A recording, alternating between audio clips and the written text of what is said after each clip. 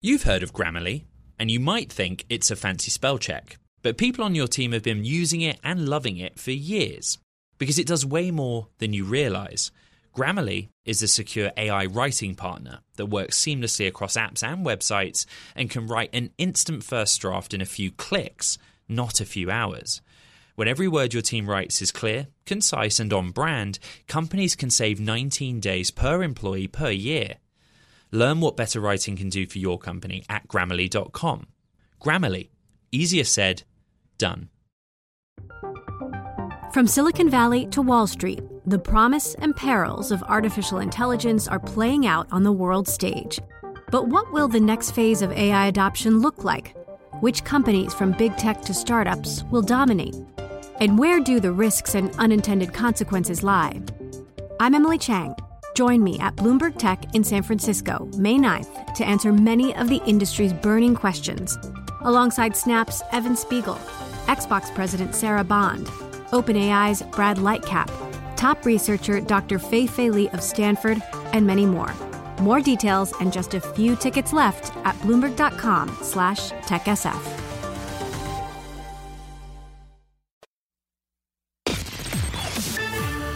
From the heart of where innovation, money, and power collide, in Silicon Valley and beyond, this is Bloomberg Technology with Emily Chang.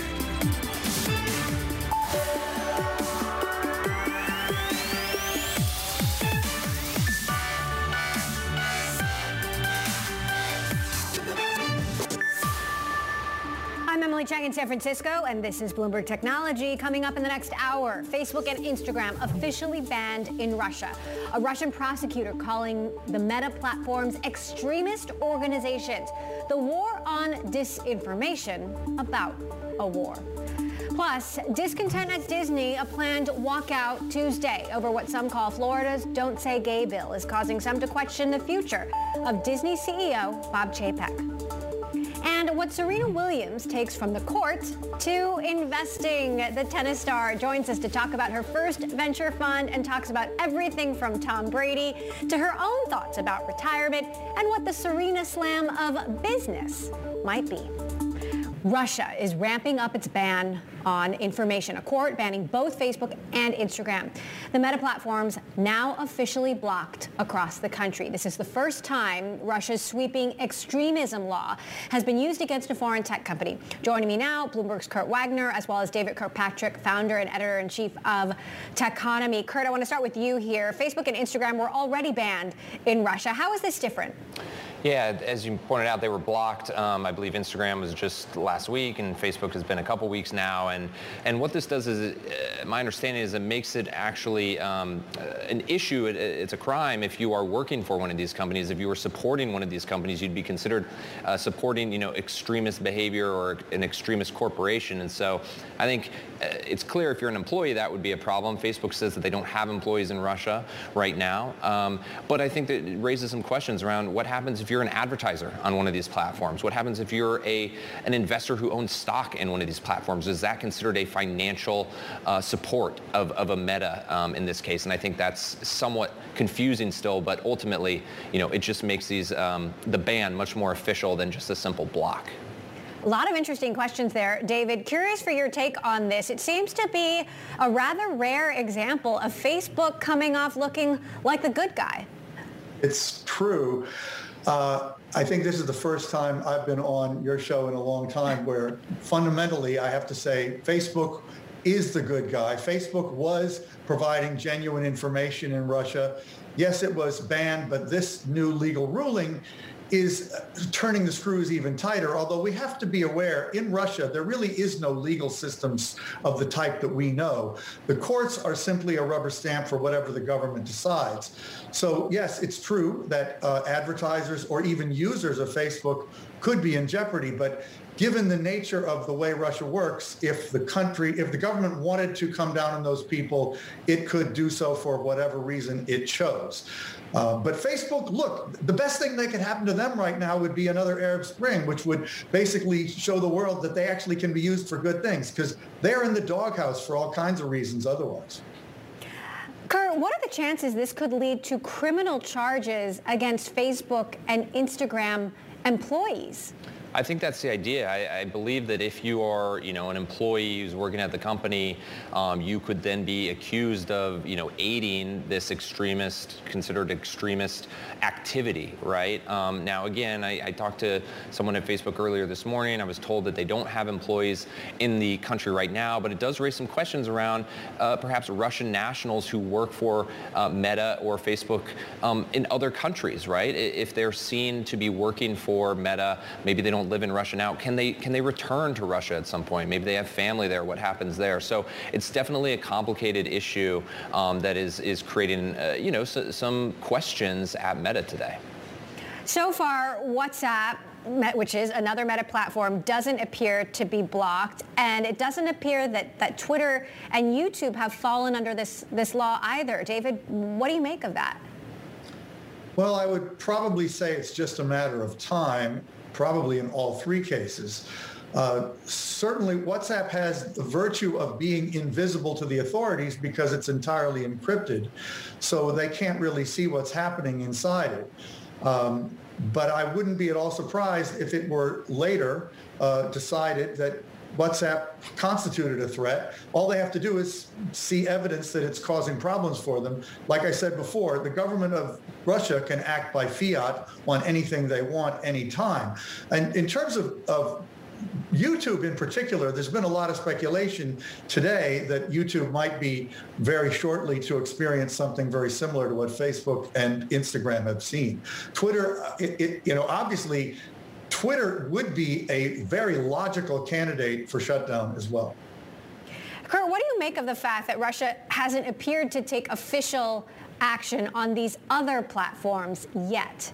I would agree with David. I feel like this is just probably a matter of time, but I think the fact that Meta has been so kind of aggressive in policing and cutting off state-backed media from Russia. You remember, Emily, last week they had this kind of change in policy where if you're in Ukraine, you can actually post things kind of wishing violence upon invading Russian forces. I think that alone, that policy, that kind of loophole where they said, hey, normally this would be against the rules, but if you're in Ukraine, you can do this. I think that really angered, authorities in Russia, and they pointed to that as being a real issue, that they seem to be taking a firmer stance on Meta than they are on these other companies. David, obviously the bigger question here is, what does Russia's internet start to look like over the long term? Is this the beginning of a digital iron curtain that will remain down for years? Will there be a totally separate Russian internet as we have seen in China? Well, actually, the answer to that is unequivocally yes. There is a digital iron curtain that has been slowly dropping anyway. I think what could result would be even worse than the kind of system that China has, because at least China is a digitally savvy country at the national level. Russia actually had been researching in recent years the possibility of changing the way that URLs actually work so that you wouldn't necessarily be able to type in the same thing you could type in here and have it go to the same place. That would really be the ultimate example of a different sort of internet, because even in China, the URLs all work the same way. But that is where Russia is headed. You can't completely shut down information and still have an internet as we know it. And they are shutting down all information flow to their people. Kurt, what are the business implications of this? Obviously, China is such a massive market. Russia is a much smaller market, but certainly still an important one. Yeah, I believe the CFO of Meta, Dave Wehner, said last week at a conference that the total business in Russia between advertisers in the country, but then also advertisers out of the country trying to reach people within Russia, was something about 1.5% of Facebook's total advertising revenue. Now, that's a lot of money, but it's not a massive amount of money. And I wrote in our newsletter last week that I don't know if Meta has the financial incentives to try and bend over backwards to get back into Russia, right? Whereas, they might be willing to make concessions in other parts of the world. I just don't think their business is big enough there for them to sacrifice a lot of the stuff that they've been willing to do up till now. And so that's one of the reasons I again agree with David. I'm not sure if this might be the beginning of a totally different version of the internet for Russian citizens moving forward. Certainly a fascinating and evolving situation. Kurt Wagner for Bloomberg, Techonomy's David Kirkpatrick. Thank you both.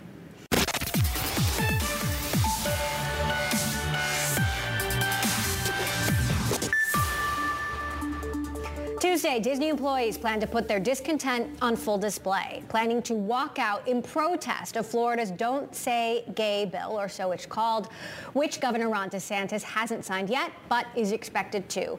This bill essentially bans schools from discussing gender issues with children. Disney CEO Bob Chapek initially refused to release an official statement on the bill until last week. Many cast members have been doing mini walkouts every day during their breaks. This will be a much bigger walkout Tuesday. However, Disney hosting a town hall today to try to quell some of this anger internally. For more on what it all means for the future of Disney CEO Bob Chapek, I'm joined by Lightshed Partners Rich Greenfield. Rich, Disney's now holding this meeting today to try to cut some of the tension here. What do you make of the fact that Disney employees have been so vocal about their unhappiness with how Disney CEO Bob Chapek has handled this? Look, we've seen a lot of voicing of feelings among employees over the course of the last couple of years. I mean, if you think about sort of the furloughing of employees and sort of the layoffs that occurred around the pandemic, I mean, this has been a very difficult couple of year period for all consumers or all employees around the world, but certainly for Disney employees, this has been especially challenging. Look, I think the reality is executives and management teams are going to make mistakes. I think the real hallmark of long-term success is whether they recognize those mistakes and pivot quickly. And I think that's what you're seeing here by Disney is pretty rapid change. You know, this is not letting this drag on and sort of addressing the issue very quickly. I can't speak to why the original decision was made and what the logic was, but I think it is comforting that the speed of changing their minds was swift, because I think that's what really matters. And again, Disney's at this really critical crossroads. As Iger has left at the end of last year and now Chapek is in full control, I think we're all waiting to see who is Bob Chapek? What is his long-term Disney plan? And I guess to your question, Emily, will we get to see it? Because he's got a year left on his contract. Will we get to see Chapek really put in motion his long-term plan? Well, and I guess I wonder what your answer to that question is. Are these staffers upset enough that this should give Bob Chapek some serious concerns about his job? Look, I think he must have heard loud and clear how broad-based the fear was or concern was around this issue for them to reverse course so publicly, so quickly, not to mention the internal meetings and everything that you've seen. But look, Bob Chapek's long-term future is going to be most likely judged on the big strategic decisions he makes. What is their plan for Disney Plus? Is it being merged with Hulu? Are they creating one service and really going after Netflix and trying to become a massive streaming company? Are they really going to focus on just Disney content? Might they sell ESPN and ABC? Like, why are they in the sports business? You know, sports is not a business that you can scale. You can't own the content. You know, the NFL owns the NFL, not Disney. You know, if you think about the UFC, which has been the biggest piece of ESPN Plus, that's owned by Endeavor, EDR, public company. So you sort of get back to like, why is Disney in some of these businesses and what is this long-term strategy? There is no doubt Bob Iger set in motion a tremendous, ramp in Disney Plus subscribers. But as you look at where we are now and look out over the course of the next 5 to 10 years, the question is what does Disney want to be when it grows up in streaming? Does it want to be something for everyone like Netflix, or does it really want to stick to its core franchises and verticals, which is probably a smaller but also very successful and very profitable business if you scaled that? What do you make of the Iger side of this story? The fact that Iger doesn't agree with this position that Chapek initially took, that they reportedly no longer talk, Iger and Chapek. I mean, the speculation going so far, some saying Iger could replace Bob Chapek, which I believe Bob Iger has said that's ridiculous. But we're in a rapidly evolving situation here.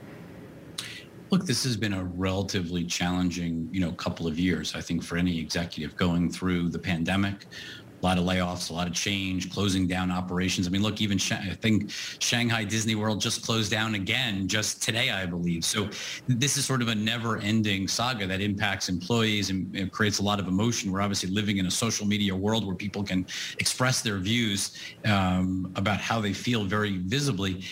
Look, in terms of Iger versus Chapek, I don't really know what to say other than, Bob Iger's gone.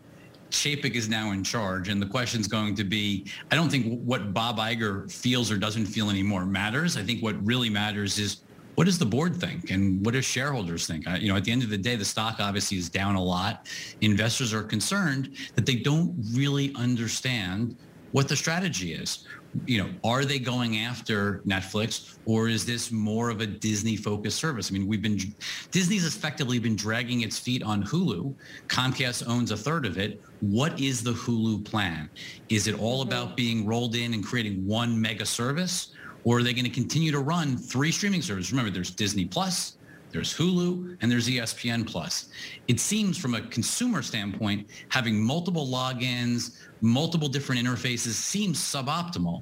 Obviously, part of that is Comcast's fault and sort of battling over price.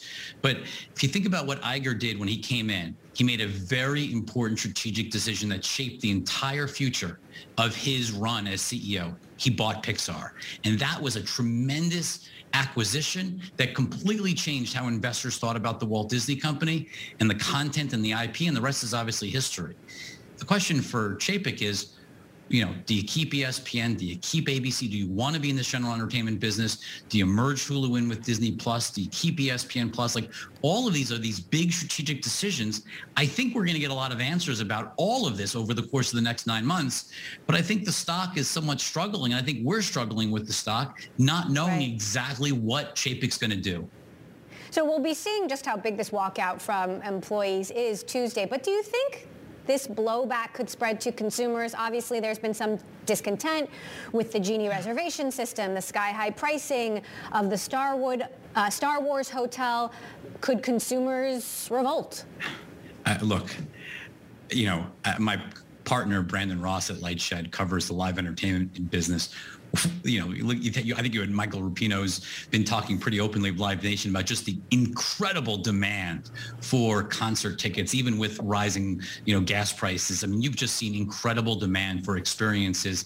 Disney World is literally packed to the gills. Margins are moving to levels we haven't seen in years, if ever, eventually. And so, look, there's always risk. I think if Disney probably hadn't reversed course and sort of addressed the concerns of employees very quickly, sure, I think anything was possible. I think the real issue is going to be, right now, they're raising pricing and taking advantage of this environment. I mean, inflation's obviously rising, and I think they're literally looking at demand. They can't keep the parks. They can't handle the demand. And I think that's partly why they're taking advantage and raising price. But investors, they're not worried, Emily, about the parks. Investors have one concern. They're only worried about Disney Plus and what is the streaming long-term strategy. And that's what we're going to be hoping to hear from Chapek when he holds an analyst meeting later this month. Right. And of course, we'll see how long of a chance he gets to prove himself. Rich Greenfield of Lightshed Partners, thank you as always for weighing in.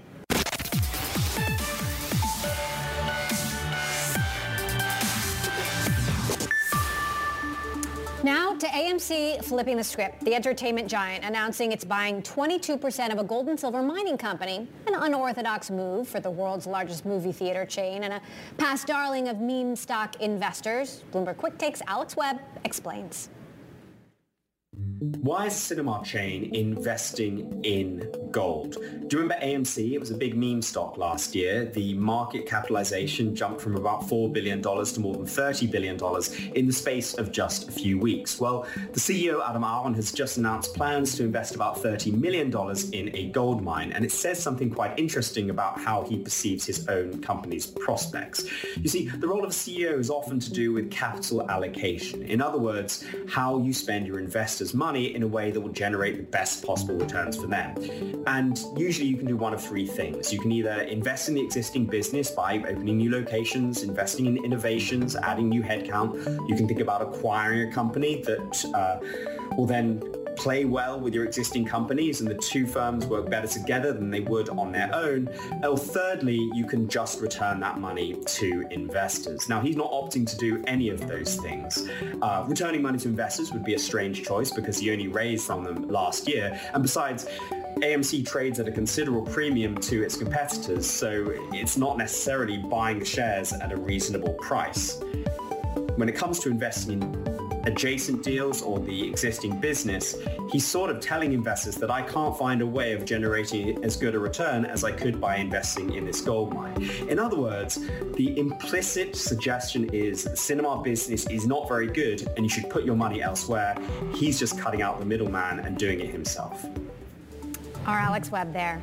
Coming up, from the tennis court to VC, we're going to hear from Serena Williams about how she plans to find the next generation of startup champions. What if everyone at work were an expert communicator? What if every doc, message and email they wrote was perfectly clear and concise? Inbox numbers would drop, customer satisfaction scores would rise, and everyone would be more productive. That's where Grammarly comes in. Grammarly is a secure AI writing partner that understands your business and can transform it through better communication.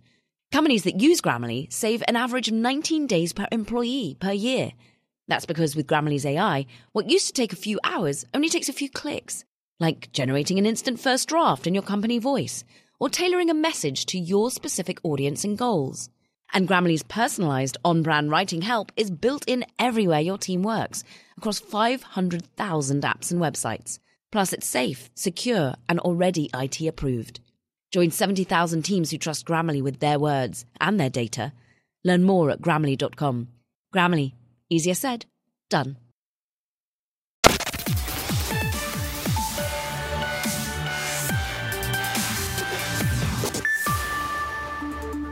Welcome back to Bloomberg Technology. I'm Emily Chang in San Francisco. Let's get back to the markets and our Ed Ludlow, who's taking a look at Chinese tech companies, which have had another rough day in U.S. trading. Ed, take it away. Yeah, I think if there was a pocket of pain on Monday, it was in the US-listed shares of Chinese technology companies. In other words, ADRs. And for everything going on in the world, right, the outlook for the Federal Reserve and rates, what's happening in Ukraine and the conflict with Russia and global commodity prices, you have to remember, you have to have a bit of sympathy for those investors out there that like Chinese tech companies, because they've also got to track what's going on with policymakers in China. These stocks have been fluctuating all over the place. Another down day Monday, down 4%, really underperforming broader indices here in the United States, broader moves in technology. So where we've been left, Mr. Director, bring up the next table, please, is a situation where Wall Street and sell-side analysts aren't getting it right on their forecast for the price of these US-listed Chinese companies. We're talking about big names here, right? Alibaba, JD.com, Bilibili, Tencent Music. And what this board shows is the percentage difference from the current price, where the share prices are actually right now, versus the highest price target and the lowest price target on the street. So let's just take Alibaba as one example. Versus the price of where we are now on Monday, the highest street target is 163% above where those shares closed. The lowest, 40% below where we are now. And it was all about a change of tone from policymakers. Em, you and I have been talking for a year about Chinese regulators clamping down on technology and internet companies in that country. What happened last Wednesday? Bring up the next board. The Golden Dragon Index, that kind of basket of US-listed Chinese stocks, massively underperforming, and then whoosh, 33% gain in a single day. Why? Because policymakers came out and said that they were going to be more supportive of these companies and make a real downward push in the stock market. So have a bit of sympathy, Em. Have some sympathy for these Wall Street names that are really struggling to get it right. I'll try to muster some sympathy, Ed. Thank you. Tennis legend Serena Williams has raised $111 million in her inaugural venture capital fund. The goal? To find the next generation of champions from underrepresented backgrounds. Williams has been investing in early-stage startups for 9 years, but this is the first time she has raised outside capital. I caught up with Williams and her partner, Allison Rappaport-Stillman, to talk about where they think a new class of startup stars can be found. Take a listen. We don't check just one box. We really are looking forward to health and wellness, femtech as well as fintech. Obviously, the crypto space and the Web3 space and NFTs are something that is on everyone's mind.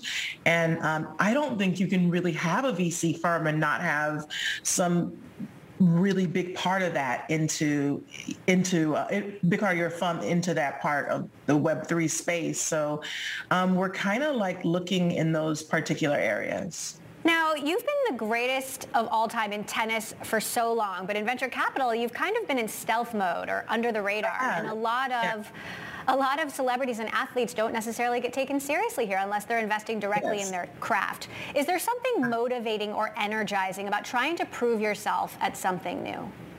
Yes. And honestly, that's one of the reasons I have been investing so long and I have been in stealth mode for so long, because I feel like, whether it's an entertainer or it's an athlete, when we try to do something different, it's seen as more of an opportunity as instead of a passion. This is actually a passion of mine. I wake up every morning thinking, oh my gosh, I cannot wait to open my computer and look at decks or just talk to the company or just see what we're going to do today.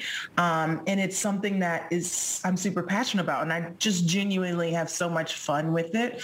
But yeah, that's also another reason why I was operating in stealth. I really wanted to build my portfolio. I wanted to build my track record. So when people had questions, I would say, we can just go to our track record or go to our data room and kind of see what we've done in the past. And it gives you a glimpse of when we do have bigger fund and being able to write those big checks, what we'll actually do in the future.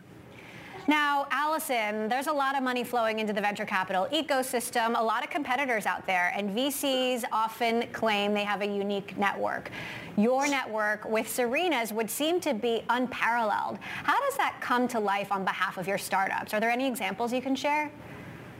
Yeah, one of the great things we're able to do is leverage the network that Serena's built for the 20 plus years in her career for behind the scenes connections. Obviously, Serena has lots of followers and being on Instagram or something like that is great. But when we can connect someone to the head of ESG at Nike, or we can kind of connect someone to someone at Amazon or Procter & Gamble, those are people that she's been partnered with for a really long time, but are either business development opportunities, potential acquirers, or a lot of them are investing themselves in startups in the space. So we've been doing a lot of work with that. You said yourself, Serena, you don't like to lose. What do you take from the court to investing? So that's a good question. It's really about having a winning attitude and really just about understanding that you have to put a lot of time into this, and you have to put a lot of effort into learning. And for me, I'm the kind of person that I like to really do my homework and really do my due diligence and really just kind of figure out exactly so I can be the best at it, because I know what that takes. I know what it takes to be the best at something in the world. So I'm bringing that to the table, and not many people have that. But at the same time, understand that the hard work and the dedication, and then also that champion's mentality of I like winning. So if you do, what does it take to win? And it's really just figuring that out and applying it into this part of my life. Allison, speaking of the track record, Serena Ventures has backed 13 unicorns, 6 exits to date. What is the advice you're giving to founders right now about the macroeconomic environment, given what we're seeing with inflation and interest rates and geopolitical uncertainty? Yeah, there's obviously a lot of risk right now in the world when you think about what that means. But we've also seen in times of kind of great economic distress, some of the best companies coming out of that. People are looking at new opportunities, whether they wanted to or not. Also, with interest rates going up, debt's going to start getting more expensive. So there's more opportunity for different forms of financing. And when we're doing it early stage, it's still the same course. It's make sure you have enough capital to get you to your next stage. How can we help you? What are the things that you need to build to get to that next level, and what are the tools that you need? So for us, it's kind of business as usual, because there's a lot of opportunity happening right now, a lot of great companies that we are seeing and funding, but also thinking about kind of making sure you have a little bit saved away for a rainy day, because no one knows what's around the corner. Serena, the New York Times ran a story about your fund and mistakenly printed a photo of your sister instead of you. You tweeted about this saying, no matter how far we come, we get reminded that it's not enough. How did you process that mistake? Honestly, I've been through a lot in my career and in my life, and I don't let one thing tick me off too much. For me, I process it as an opportunity to use it to let other people know that you're not the only one being overlooked, and let people know this is why I'm raising Serena Ventures. This is why I want to make an impact, because we need people like me and people like Allison and like our team at Serena Ventures to be writing the big checks, to change that narrative so we don't have to be overlooked and just thought on and just say, okay, let me just let me just post this as fast as I can. I'm not even going to think about it because it doesn't really matter to me. And so it's really about changing that narrative. And it's, I think that's so important, because if you have a platform to talk about it and to discuss it, then it needs to be discussed. And I think it's important for other women and other people of color to see that you're not the only one struggling. I mean, I've been number one for, I don't know, eons, and I've won more Grand Slams than I could even find. And the fact that can still happen is just and the truth that this is why we have Serena Ventures. Serena, speaking of other great athletes, Tom Brady unretiring. What's your take on that? I think everyone is happy about it, or most people were. I know I was. So it was definitely mixed feelings about him retiring, and then kind of felt pretty good about the unretirement. I was like, oh, that's exciting. So, well, like Tom Brady, you've accomplished seemingly everything possible on the court, and you've now started this second career and investing, and you've got other business interests. How much longer are we going to see you playing tennis? And are you thinking about the R word more often? I mean, I think every tennis player thinks about the R word as soon as they hit 5 years. Because tennis is so intense. It's literally 11 months out of the year. But I don't know. I don't know. I'm living for the day. I always tell people I'm not planning for tomorrow, only in business. And when it comes to tennis, I'm planning just for today. All right. So what's the Serena Slam for business? What does that look like? I have never been asked that question, and I've never thought about it. And I think that is such a good idea. Like, what a good way, because I have a Serena Slam in tennis. So what a good idea. I absolutely love that. I'm going to think of something and come back to you on that. I love that. You just challenged me. I love being challenged. She has amazing. Her eyes have lit up. To check You're in trouble. I got work to do today. You just gave me, I know what I'm doing all afternoon. Serena, you have, on that note, you have broken so many barriers. You have proved so many people wrong who didn't believe in you or support you. So I have to ask you about what happened to Naomi Osaka at Indian Wells. What's your reaction to this, especially given your own experience? I thought that, I thought that everyone is different. I always say this. I always say everyone is different. It's sport. I know a lot of people in sport, whether it's football, I know in basketball, I mean, shooting a free throw with all the noise and all the angry words and the fans, it's interesting, so it's a part of sport, unfortunately. And you have to be able to, keep going in those times, because it's like, it's not going to, unfortunately, people can be really mean, and that's terrible. And I've been around when people have been really mean, and you just kind of have to understand that that's their opinion, and just it's a free world and they're able to have that opinion. But I think that, from my opinion, it's like, okay, I'm not going to have that meanness win. It's like, okay, how do I do that? And so, unfortunately, I hate that it's a part of sport, but it's part of sport, and it will probably always be a part of sport. And so, but everyone's different. Serena Williams and Allison Rappaport, Stillman there from Serena Ventures. You can watch the full interview. We had a lot more fun at Bloomberg.com. Coming up, crypto and national security. We're going to speak with the co-founder of Chainalysis, also the chief security officer, Jonathan Levine, about their new tool to monitor Russian sanctions and how they picture the role of crypto in national security going forward. That's next. This is Bloomberg.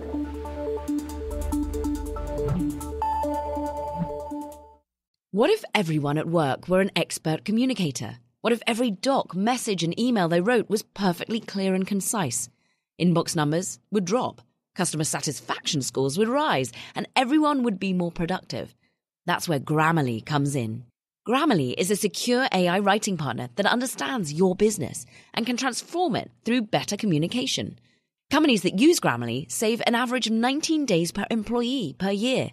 That's because with Grammarly's AI, what used to take a few hours only takes a few clicks, like generating an instant first draft in your company voice or tailoring a message to your specific audience and goals.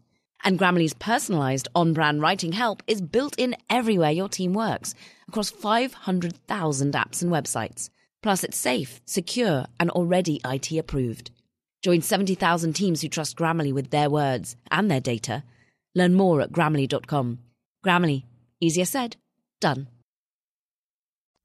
Time now for our crypto report. This now week 4 of the war on Ukraine. And it's been a wild ride, both for financial markets and cryptocurrency. I want to bring in our next guest to talk about this and more. Chainalysis co-founder and chief security officer, Jonathan Levine. Jonathan, Chainalysis is actually releasing a new tool that would help users identify whether, as I understand it, the people they're interacting with are sanctioned entities. Can you explain a little bit how this works? Yeah, for sure. Thanks so much for having me. So essentially what we've seen in sanctions in the US come out, recently and over the past few years as it comes back to cryptocurrencies is that OFAC, the regulator that oversees all of sanctions, actually lists addresses from cryptocurrency blockchains like listed on the screen. And that actually helps people understand whether they're interacting with people that are sanctioned individuals that they're prohibited from interacting with. And so, what we have released out there is an ability for anyone in the world, free of charge, to actually screen transactions that they're processing against that API or against our smart contract oracle to see whether they are hitting up against one of those listed addresses by OFAC. Now, I'm wondering what you think, Jonathan, of the role of intermediaries here, exchanges, and the necessity to work with lawmakers and regulators. Do you think that there's more of a role that they need to play in order to make sure that the rules are being followed? Yeah, I think that, the industry has been preparing for this moment for a really long time, and you've had, exchanges and financial institutions really, as they step into the space and mature all of their risk and compliance programs, really go into business as usual. They know what the scenarios are. They know what they needed to do, and they've been sort of, adapting to all of the latest actions by OFAC and regulators around the world that have taken steps to broaden sanctions. So, I think from that standpoint, it's sort of business as usual, albeit a little bit busier than usual in a lot of the sanctions teams in those financial institutions. Right. So, Jonathan, how much evidence are you seeing of Russians potentially using cryptocurrency to circumvent these rules? So currently we are tracking very closely the macro environment, right? We're looking at all of the entry points and exit points from the Russian economy into cryptocurrencies and tracking sort of changes in liquidity, changes in volumes, different patterns of transactions to really understand, has there been a systemic change in the way in which people are using cryptocurrency in Russia and potentially evading sanctions. And so far, we're not seeing sort of the, systemic level of cryptocurrency being used to evade sanctions that people were worried about sort of at the beginning of this. How do you think about the role of cyber attacks in this war more largely? Is there evidence that this can become a bigger issue here? And what's the role here of folks in the crypto community who are also thinking about this at scale? Yeah, I think it's a great question because really what we've seen in this war in general is that, cyber is a domain as part of this warfare. You're seeing sort of increased cyber attacks on Ukrainian internet infrastructure. And we've seen sort of activity to do with Conti ransomware really, increase as there have been some leaks and some reestablishment of Conti as sort of the dominant ransomware family out there. And so really it's incumbent on everyone in the industry to work really closely with government and share information about the attacks that are happening so that there can be sort of indicators and shared intelligence across geographies and across business. So I think that there's a lot more partnership to be done, and you're seeing a lot of the development of these task forces and a reprioritization of that in the U.S. You believe the war in Ukraine is a key inflection point for the crypto industry. How do you see this playing out? I think that one thing it's done is it's really surfaced that cryptocurrency can be used for humanitarian purposes. With a distinct example here of the speed by which money was able to go from donors in all these different countries around the world into the hands of the Ukrainian government, and then for them to purchase military equipment and emergency food supplies to be able to actually finance some of the defense of their country. That is a really sort of tangible example that is now in the minds of a lot of people around the world. The other thing here is that it is actually possible to have sanctions compliance for cryptocurrency businesses around the world. And so I think the combination of the legitimacy and the utility of cryptocurrency coming to the forefront, as well as sort of this increased focus and scrutiny on the regulatory piece, is going to breed sort of an inflection point in how regulated cryptocurrency businesses are able to function in Western economies. All right. Chainalysis co-founder, Chief Security Officer Jonathan Levine, along with our Shonali Basic. Thank you.